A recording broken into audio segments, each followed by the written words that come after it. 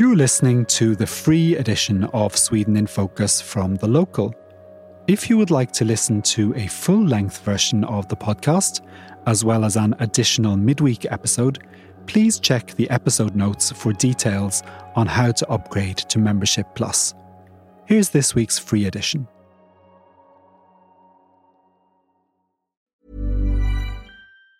In the market for investment-worthy bags, watches, and fine jewelry, Rebag is the answer.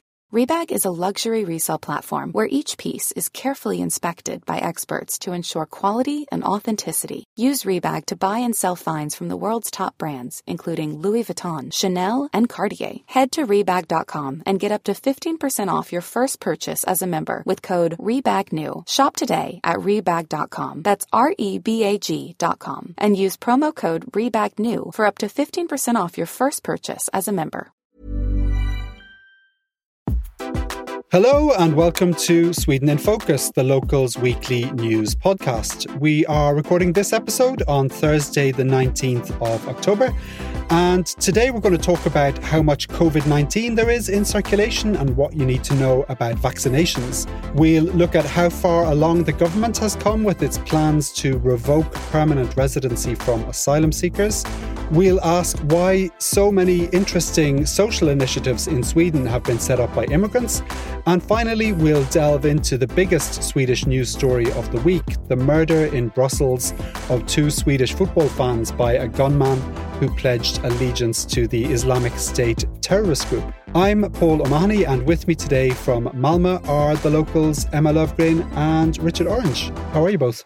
Very well. Yeah, I'm okay, thanks. Good. Well, let's get straight into it then. And we'll start with a quick COVID-19 update. Judging from my own friends and family, variants of the virus are definitely back after the summer. But what are the figures telling us? Hardly anyone gets tested anymore. So it's we don't have the kind of graphs that we had in when COVID was at its peak. But at the end of September, the Public Health Authority tested 1,600 people at random.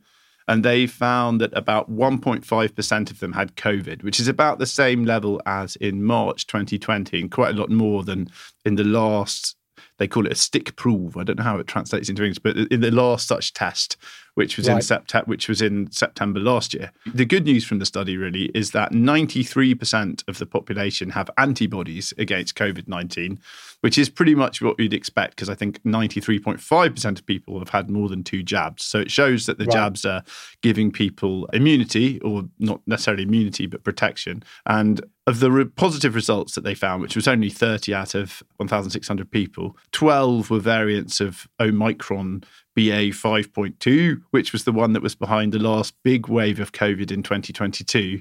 And 7 were the newer Omicron BF7, which emerged at the end of 2022. But hardly anyone's ill. So there are 381 patients in hospital yesterday who had COVID, according to the Board of Health and Welfare. And about 3/4 of those they're there because of the COVID, so probably like 300 or something actual COVID patients. And that's a lot more than July, when there were only about 70, but a lot less than the last peak in December last year, when there were about 2,000 people in hospitals. So yeah, I mean, it's less bad than it was this time last year, I think. And when you look at people who are seriously ill, the number of people in intensive care, it's about 1 a day, and then a death every sort of 3 or 4 days. So we had a question from a reader this week asking who should get vaccinated and when. What are the recommendations at the moment? So we're coming up both on the COVID and also just the normal flu season. So I'll talk you through both of those. So let's start with the COVID vaccine, Paul. The recommendations vary a little bit depending on how old you are, if you have an underlying health condition, if you've been vaccinated before, and so on. But kind of the basic general picture is that if you're older than 65, or if you have an underlying health condition, and that also includes pregnancy, then the Swedish recommendations say that you should get vaccinated this winter, even if you've been vaccinated before. If you're between 50 and 64 and you haven't previously been vaccinated, you should make sure to get a dose this winter. But if you've already been vaccinated, you don't have to, according to these recommendations. Now, for the rest of us who are over 18, There's no recommendation at all to get vaccinated. Like, you don't even have to get a booster or get vaccinated for the first time. Now, you can still get vaccinated, and the COVID vaccine is still free for everyone in Sweden. For teenagers under the age of 18, they should only get vaccinated if their doctor recommends it, but everyone else can get another booster dose even if they don't belong to a risk group. And you can get vaccinated against COVID at any time, so you can just go and get a vaccination now if you want to. But you may want to wait until after November 7th, because that's when the updated vaccine is expected to be available in Sweden, which is more sort of adapted to the kind of variants that are around now. And it's also when the vaccination campaign for the seasonal flu gets underway. So if you're hoping to get vaccinated against both COVID and the flu in one go, then it might be easier to wait. If you're in a risk group for the flu, you get the vaccine for free. If you're not in a flu risk group, you have to pay for it. It usually costs around like 200 to 400 kronor or something like that. And you also may have to wait a few weeks until everyone in risk groups has had a chance to get the flu vaccine. Okay, great. Thanks for filling us in. And we'll link to our article on the latest recommendations in the episode notes. On to politics now, and the government's plans to limit asylum immigration to the bare minimum required by European Union law. Now, this is at the core of the TIDA agreement, the deal the three-party coalition signed with its support party, the far-right Sweden Democrats, and is a large part of why the Sweden Democrats agreed to the deal. A couple of weeks ago, the government launched an inquiry that is going to look at things like revoking permanent residency from people who received permits on asylum grounds and how to recall asylum status from applicants no longer deemed to be under threat in their home countries. And we'll talk to our panellists about this in a few moments. But first, let's listen to a short excerpt from a recent interview Richard carried out with the Sweden Democrats' immigration policy spokesman, Ludvig Aspling. So we'll hear Aspling's thoughts on what his party is learning from its proximity to the government. But first, we listen to his response to a claim from the Migration Minister, Maria Malmer Stenergard, that it might not be possible to rescind a positive administrative decision, such as the awarding of a permanent residency permit. Of course it's possible. Why would we waste time on pressing the issue if it wasn't possible? That wouldn't make any sense. We have a lot of stuff to do. It would make zero sense to work on something if it's not legally possible. Of course it is.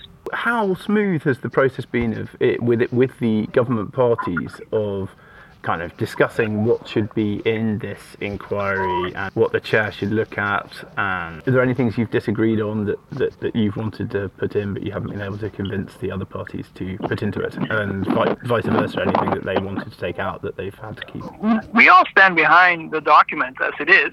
I mean, the directives are negotiated, obviously, between the four parties. We all stand behind it.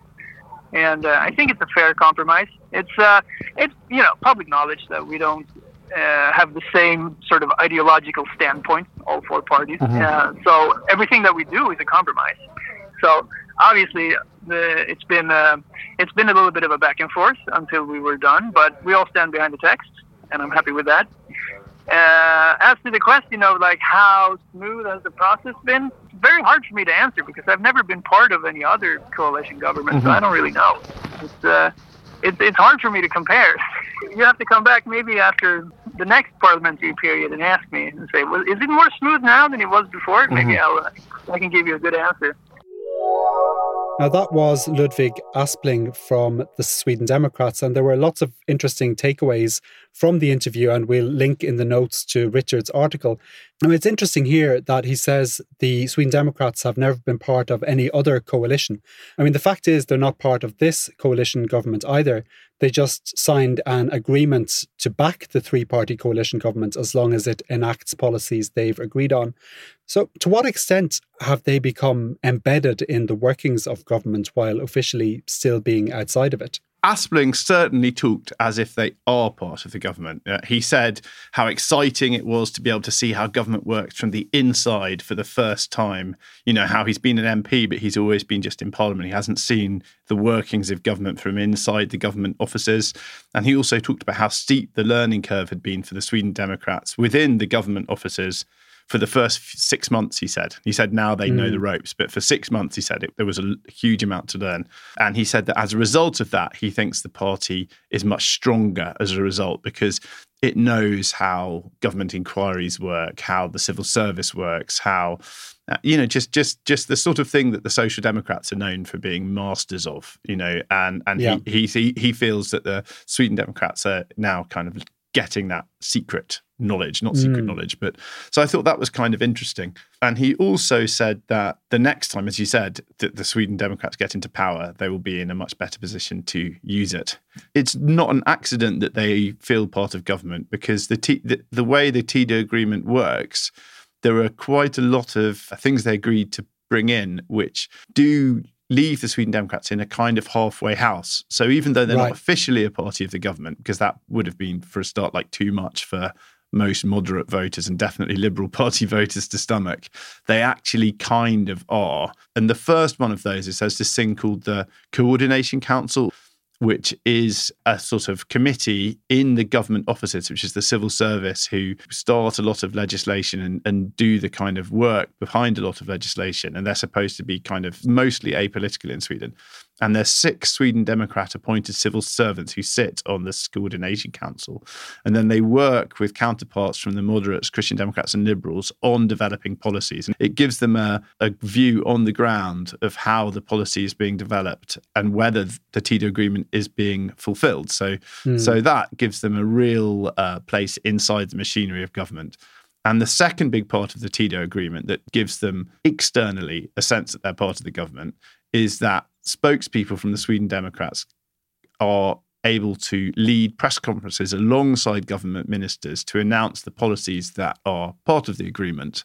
So, for example, actually, I don't think they did have a press release on this inquiry to reduce immigration to the EU minimum, but Aspling has quite often stood alongside Maria Malmer Stenergard to announce various policies, as have other senior Sweden Democrats. So I think for the public, that gives the sense that it's them who's driving this forward in a way that a support party wouldn't normally have. It gives them the external sense that they are the people driving this policy. How do voters view the collaboration between the government and the Sweden Democrats in terms of who people think runs the show? Well, I mean, you heard that Richard said that the Sweden Democrats already feel like they're pretty much in government. And that's a view that voters share as well, by and large. Yeah. Actually, the DN newspaper, they recently published a poll that found that voters kind of feel that the Sweden Democrats are the ones that are running the show, despite not actually having any minister posts.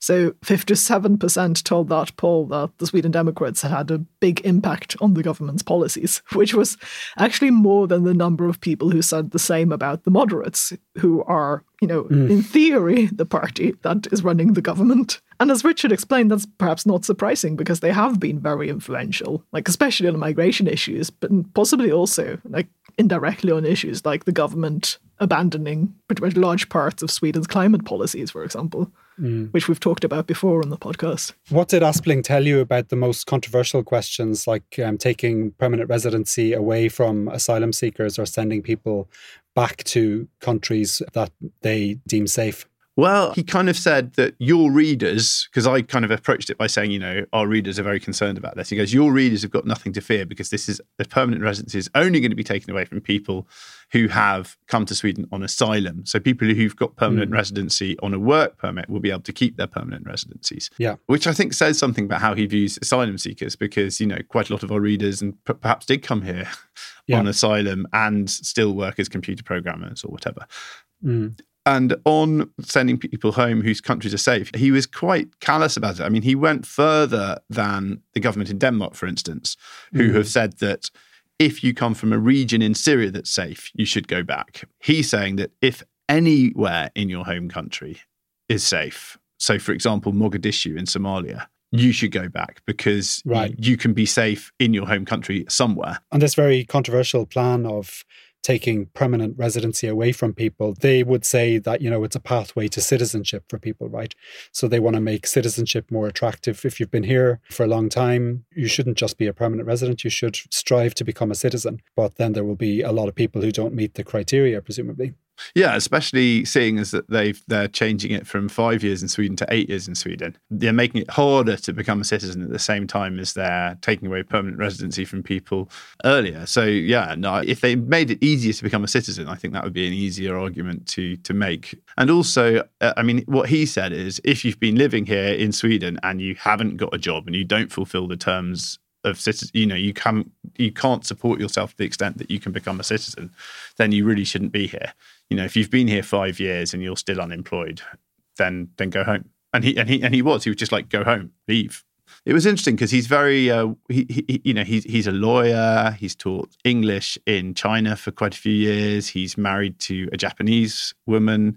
So he's quite cosmopolitan in a sense, and his English is absolutely perfect. And he's very fluent in English. But at the same time, he has quite radical views on immigration. It was quite interesting. As a kind of the new type of Sweden Democrat, he's definitely from the more polished, lawyerly type of Sweden Democrat, of which there are quite a few in the government offices. I thought it was quite interesting to talk to him, actually, because I've spoken to the old guard quite a lot in the past. So it was interesting You're more used to talking to the rural Scanians. I'm more used to talking to the kind of Scanian guy who has his own entrepreneur business, who has 12 diggers and, is a small businessman. Yeah, I'm more used to those guys. And so it's kind of interesting to talk to the guy who's like international lawyer, travelled all over the world, but is a Sweden Democrat. And I recommend listeners to go to your article and read more, because it was a very interesting interview.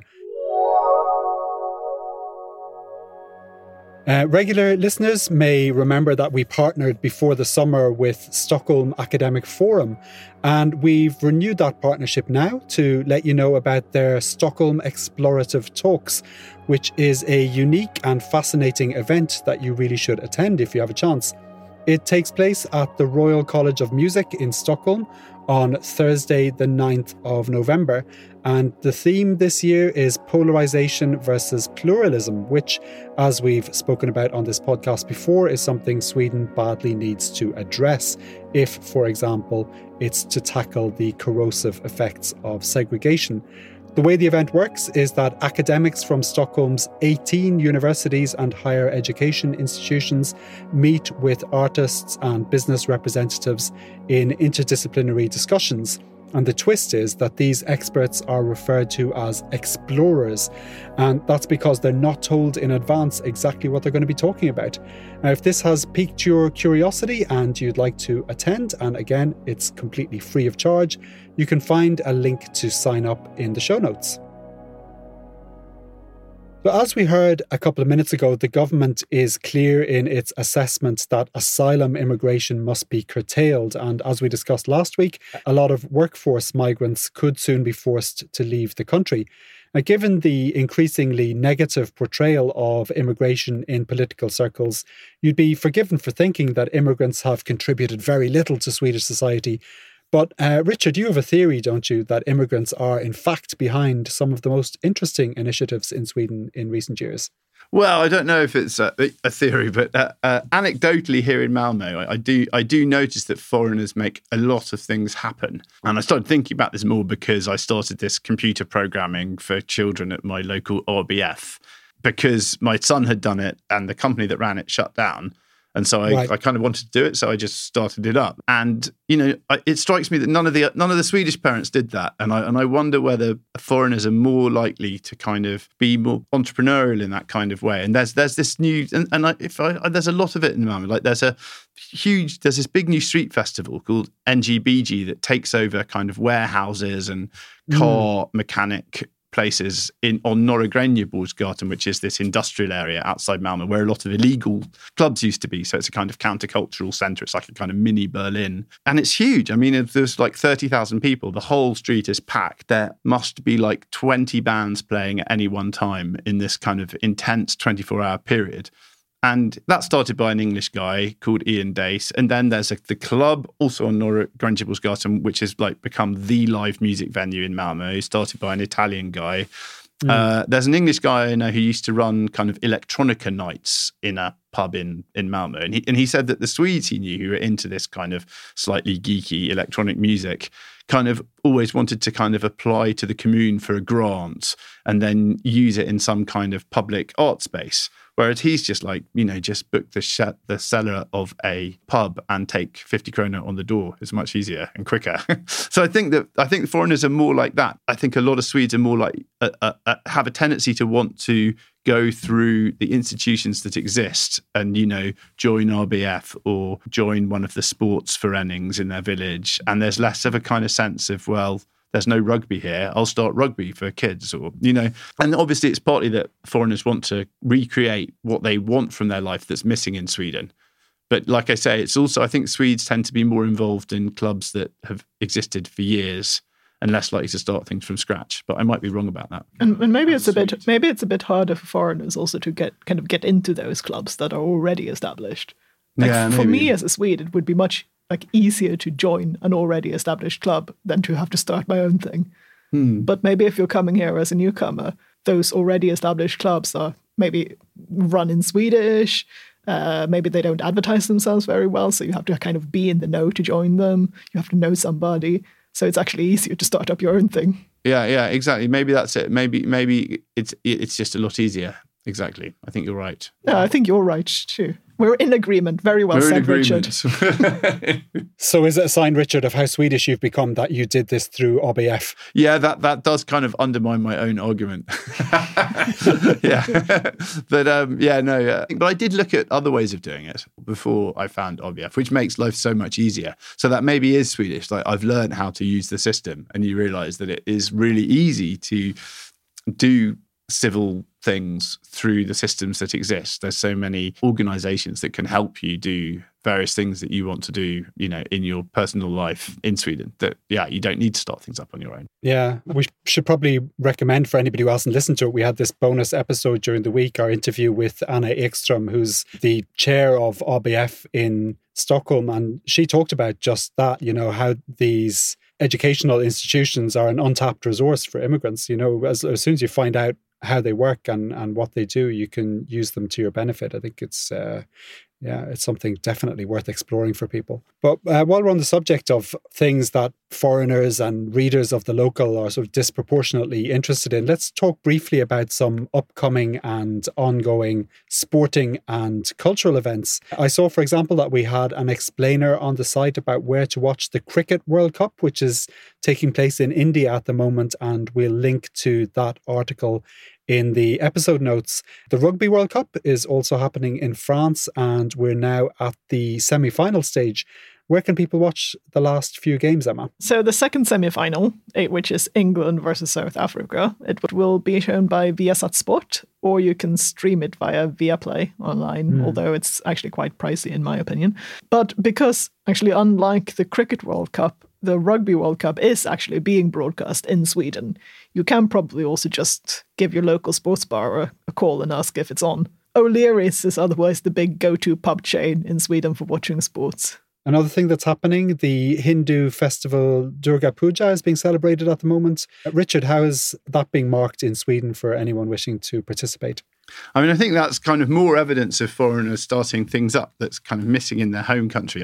Apparently the joke among Bengalis is that if you get more than 5 of them living anywhere in the world, they start a Durga Puja. And it's the big religious celebration of the year for people from Bengal, which is the area of eastern India around Kolkata and also Bangladesh. It's got UNESCO recognition, and in Kolkata, the whole city shuts down for 10 days. And it celebrates Durga, who's a warrior goddess and the consort of Shiva. But from what I understand, you don't have to be religious to celebrate it, right? Yeah, no, exactly. It's a bit like Christmas in Sweden. It's quite like Christmas in Sweden, especially in Kolkata. Everyone in the whole city celebrates, whatever their religious background. And everyone is welcome to come and visit the celebrations in Stockholm as well. It's not just for Bengalis. There's 2 big celebrations happening in Stockholm.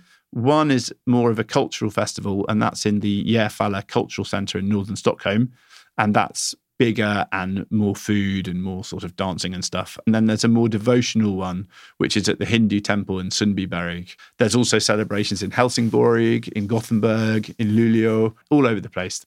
Another event coming up at the end of next month is the Women's Handball World Cup, which is being held jointly by Sweden, Norway and Denmark. Emma, where in Sweden are matches being held for anyone interested in getting tickets? So in Sweden, matches are being held in Gothenburg and Helsingborg. And Sweden will be playing its group stage in Gothenburg against China, Croatia and Senegal. And in Helsingborg, it's Montenegro, Hungary, Paraguay and Cameroon. And I really recommend it. It's a fun sport, it's a fast sport, and the Swedish women's team has actually been looking increasingly promising. Although I think both Denmark and Norway are probably more likely to maybe be contender for the top spot. And the final will actually be played in Herning in Denmark. Are you a handball fan? I am a handball fan, Richard. Do you play it? I do not. Okay. Amazing. Great. Thanks both for that roundup. It's that time of the year. Your vacation is coming up.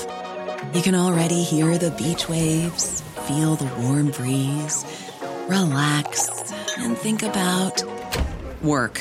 You really, really want it all to work out while you're away.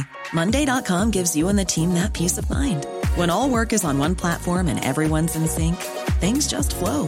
Wherever you are, tap the banner to go to Monday.com. Hiring for your small business? If you're not looking for professionals on LinkedIn, you're looking in the wrong place. That's like looking for your car keys in a fish tank.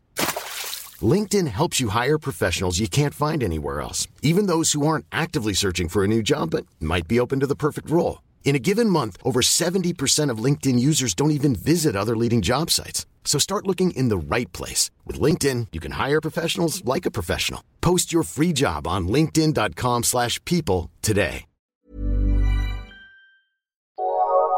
We'll move on now to the biggest story in Sweden this week, the terrorist attack that took place in Brussels on Monday evening, in which 2 Swedes were killed and a third sustained serious injuries shortly before Sweden's men's football team were due to play Belgium in a European Championship qualifying match. So let's recap what happened now before we get into analysis of why Swedes have become a target for Islamist terrorists. So first of all, how did the gunman carry out his attack? So there have been videos shared online, which I do not recommend Googling, but they show how a man on a scooter, and he's wearing like an orange fluorescent jacket, and he pulls up and he just starts shooting people. And it happened kind of just north of the city centre in Brussels around 7 p.m. or so. You can also see how he chases people into an apartment building trying to shoot them, and then after that he gets on his scooter and he just flees the scene. Then shortly after the attack, he filmed himself saying that he had killed Swedish people as revenge in the name of Muslims. Police actually only the following morning managed to track him down to a cafe where they shot him, and we later found out that he died from those injuries. ISIS claimed responsibility for the attack, but that's probably more kind of in a broader sense because they've been encouraging attacks like these. But prosecutors seem to believe that everything indicates that this man sort of acted alone, which of course people didn't know at first. So there was a lot of initial concerns from Swedes in Brussels, like, are there more shooters out there? Are we at risk right now? Should we be taking off our Swedish football jerseys? And so on. Yeah, and he was still on the run that exactly, night. Yes. And when did news of the attack reach other supporters, and what was reaction like at the King Baudouin Stadium in Brussels among players, fans and officials? DN interviewed some of the people who were there, and they're saying that almost as soon as kickoff started in the match, just a few minutes after the match started, that people started to get alerts on their phones saying that a terrible attack had happened that seemed to target Swedish fans in Brussels. And they said, you could just see how the atmosphere changed in the stadium in the first 10, 20 minutes of the game as more and more people stopped watching and just started looking at their phones. But the players carried on playing until half time. What the organisers said is that they had actually received news of the attack about 10 minutes before kickoff, but they decided to play it anyway because they thought, with a killer on the loose, the stadium's actually the safest place for the supporters and presumably the players to be. They're in a safe area where they can protect all the entry points. But at halftime, the Swedish players said they didn't feel it was right to continue, and the Belgian players agreed. and then the match was stopped. And the fans were then held in the stadium for hours. I think the last left at about 4 a.m. So they were there for a good 6 hours after realising what had happened. And the description was that the atmosphere was actually quite good, even though it was quite cold. And they kept their spirits up by singing songs all together and cheering Sweden, Sweden from both the Belgian side and the Swedish side. And after 2.5 hours, the Belgian supporters were allowed to go, after which the Swedish supporters were evacuated very slowly and carefully. Yeah. And they were told to remove any Swedish scarves and any Swedish colours, and they were given police escorts. I think some went directly to the airport. I'm not sure about that. Others went to their hotels where they had police guards outside for the night. And the Swedish Foreign Ministry also sent out text messages to all Swedish phone numbers in Belgium, telling them to remove any Swedish football skirts and scarves and telling them how to behave. So I thought it was I didn't realise they could do that. You can just send a blanket SMS to everybody in a country. And then people sort of started flying back, the next day and came straight back to Sweden. And a lot of politicians were obviously quick to condemn the attack, but there was some sort of political point scoring as well, wasn't there? A Sweden Democrat MP found herself in hot water over a message she posted on social media. Can you tell us about that, Emma? So Fredrik Reinfeldt, who's a former moderate prime minister and is the new chair of the Swedish Football Association, he was there in the arena. And as soon as it happened, he was, whisked away by security. He said afterwards that he had only been moved for a couple of dozens of meters and he was actually still in the arena. But Jessica Stegerud, who's the Sweden Democrat MP that you're referring to, she wrote on Twitter, or X as it's now called, that Reinfeldt was given a police escort out of the arena after 2 probably Swedish football fans were killed by an Islamist. He, if anyone, should have been forced to stay there with no police protection at all. My thoughts go to the dead and their families. My contempt goes to all the politicians, including Fredrik Reinfeldt, who laid the foundations for this. Now, what she referring to there when she says laid the foundation for this is probably a reference to the kind of open immigration policy that Sweden had under the Reinfeldt era. He gave a famous speech in 2014 where he asked Swedes to open their hearts to immigrants and refugees seeking safety in the country. One thing that you should remember is that her comments about this comes against the backdrop of 2 senior politicians in Sweden having been assassinated in just my lifetime. So, there's a lot of tension around this. And Stegerud is also widely touted as a possible successor to current Sweden Democrat leader Jimmie Åkesson. So she got a lot of criticism for that tweet. How did the Prime Minister respond? Well, this kind of touches a little bit on what we were talking about earlier about who runs the show in the government, because the Prime Minister, Ulf Kristersson, who, by the way, was a minister in Fredrik Reinfeldt's government, he was a bit criticised by the opposition for being too weak when responding to this. He said that Stegerud had shown a lack of judgment, and this was definitely not the time for careless or reckless comments like that. But he also kind of said that it was a matter for the Sweden Democrats to deal with and not for him to sort of get involved with too much. So yeah, I don't know. The Sweden Democrats group leader in parliament, she called the criticism of the tweet ridiculous, because she argued that, well, the story here should be that 2 Swedes got killed and not that somebody tweeted about it. And what do we know about the attacker and his motives? He was called Abdesalam Laswed. He's a 45-year-old man of Tunisian origin, and he had sought asylum in Belgium and been rejected and then disappeared and gone underground. So he was living as a sort of paperless refugee in Brussels. As to his motives, in his video that he uploaded, he claimed allegiance to Islamic State, and he said he had killed 3 Swedes in the name of God. So he didn't explicitly mention Quran burnings or explain why he had targeted Swedes. But Islamic State, along with at least 4 other Islamic terror groups, had called for revenge to be taken against Sweden after, one or other of the Quran burnings there's been so far this year. So it could well have been related to the Quran burnings. He also followed an account on TikTok called Sweden Injustice, which spreads the theory that Swedish social services are kidnapping Muslim children. So it could have been that caused him to target Swedes. And finally, he had himself been in Sweden and had a pretty miserable time.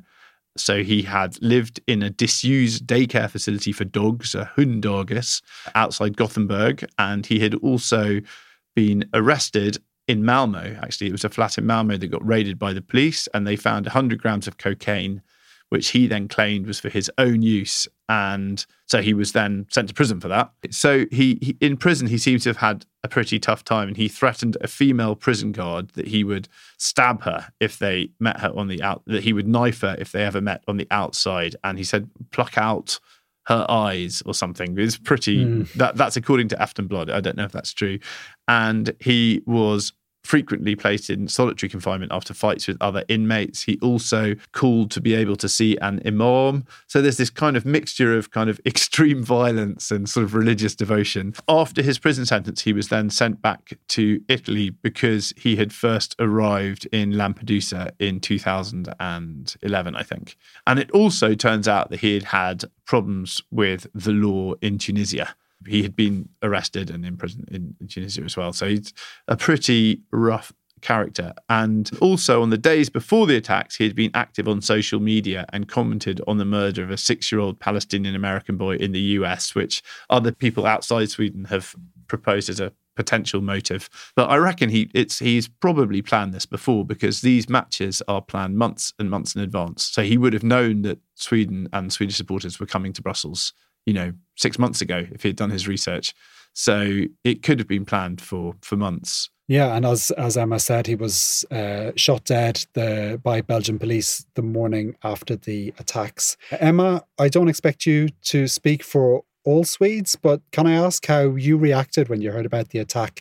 I mean, does it feel personal when the perpetrator seems to be motivated by a hatred of Sweden? All this hatred, it's just sad, and it's sad when people die in general. So I don't feel necessarily that it's personal in the sense of I'm Swedish, they were Swedish. And also I'm a journalist, so I'm used to reporting on grim events and kind of getting a bit detached from them. But I mean, one thing that I would say is something that has shifted in recent years, not just this incident, but that as a Swede, you were kind of used to people abroad liking you, or in the worst case, just ignoring you. And I think that's come to as a shock to a lot of Swedes, actually, that we can't just go abroad and be Swedish and be loved for that. Yeah, I mean, the image of Sweden abroad has taken a real hit, hasn't it, in the last few months with all the Quran burnings? Yeah, I mean, it has in the past few years also. Like, I don't know, there's been so many things. I don't know, the refugee crisis and how Sweden responded to that in various ways has kind of affected the image in different ways in different circles, depending on who you ask. Sweden's move to the far right has affected the image. The handling of COVID has affected the image. Like, it's kind of got a bit more polarized. Not all of those things are related, of course, but... Disinformation campaign about the Swedish social services kidnapping Muslim children. I mean, that has gained a lot of traction in certain circles, hasn't it? It has, yeah. And that's been mentioned multiple times. I mean, the Swedish security services, when they raised the terror level threat in Sweden from 3 to 4 a few months ago, that was one of the things that they mentioned. Like, everyone focused on the Quran burnings at the time, but this disinformation campaign has had a huge impact, perhaps a bigger one than a lot of people realize. And I think a lot of people kind of, when they raised the terror threat level, started sort of like expecting that something might happen in Sweden. But I think Swedes perhaps didn't expect that they would be targeted outside of Sweden. That takes us to the end of this week's episode. You can find links in the show notes to articles about the terror attack and all of the other topics we've talked about this week. Thank you for listening to Sweden in Focus, and don't forget to subscribe to the podcast if you haven't already. Our panellists this week were Emma Lovegren and Richard Orange. Our sound engineer is Rhys Edwards. I'm Paul O'Mahony, and we'll be back again next Saturday. Until then, take care.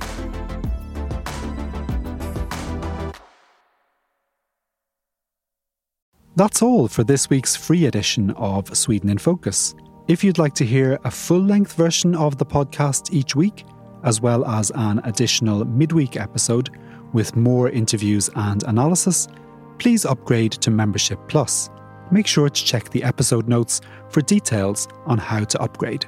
Sweden in Focus is a podcast by The Local Europe. Our sound engineer is Rhys Edwards. The publisher is James Savage.